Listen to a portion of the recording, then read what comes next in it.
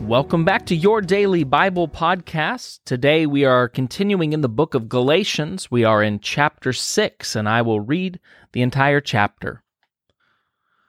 Brothers, someone in your group might do something wrong. You who are spiritual should go to him and help make him right again. You should do this in a gentle way, but be careful. You might be tempted to sin too.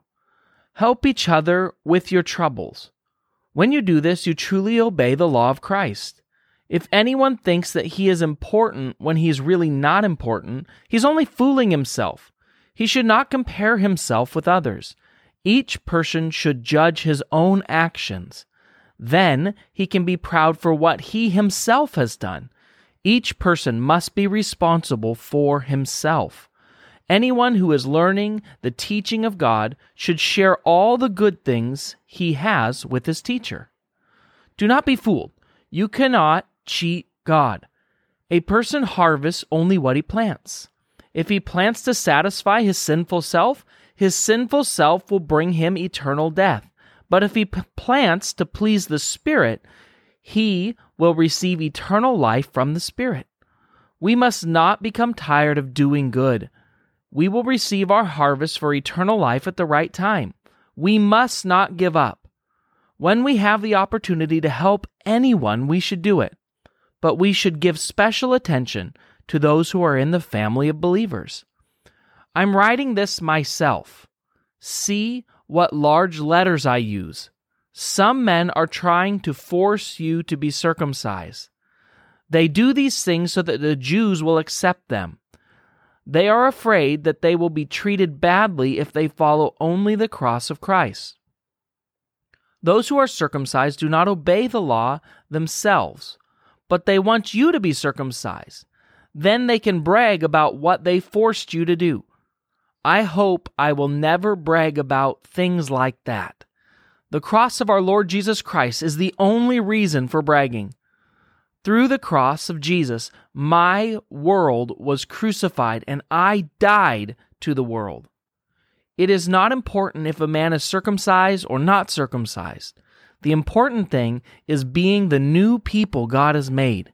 Peace and mercy to those who follow this rule, to all of God's people.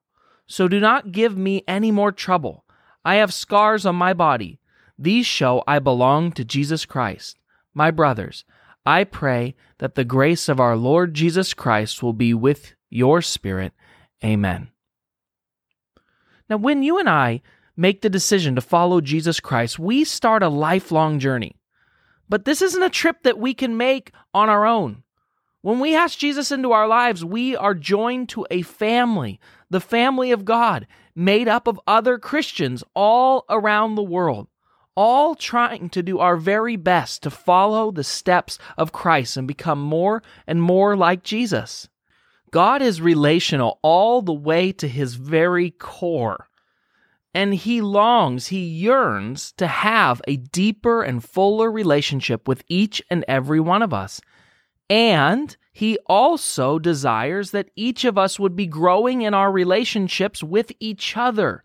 See, Jesus demonstrated this for us in his relationship with his 12 disciples. In Galatians 6, verses 1 through 3, he teaches us that community is absolutely necessary for every single Christian. So how do we know when we found the people God wants us to share our lives with? Well, when we're looking at the community that God has placed in our lives, it tells us a few things. One, do we listen to what God has to say? Do we hold each other accountable? Do we speak the truth to one another in love and grace? Are we dependable and trustworthy? And are we giving each other encouragement? See, believing we can do everything in this Christian life by ourselves is pride. It shows a lack of humility. And opening up our lives to other believers may be a scary thing, especially if you've been hurt in the past. But listen, what we gain by investing in God's people and the friendships that he has for us in the church far outweighs anything that we could ever lose. When we respond to God's command to love each other and invest in the relationships, that is when we experience the joy, compassion, and the depths of emotion that come from this Christian life that He's designed for us. So don't give up on each other. Don't give up on doing good. Don't give up, because the Bible promises that a reward and eternal life is coming. Let's pray.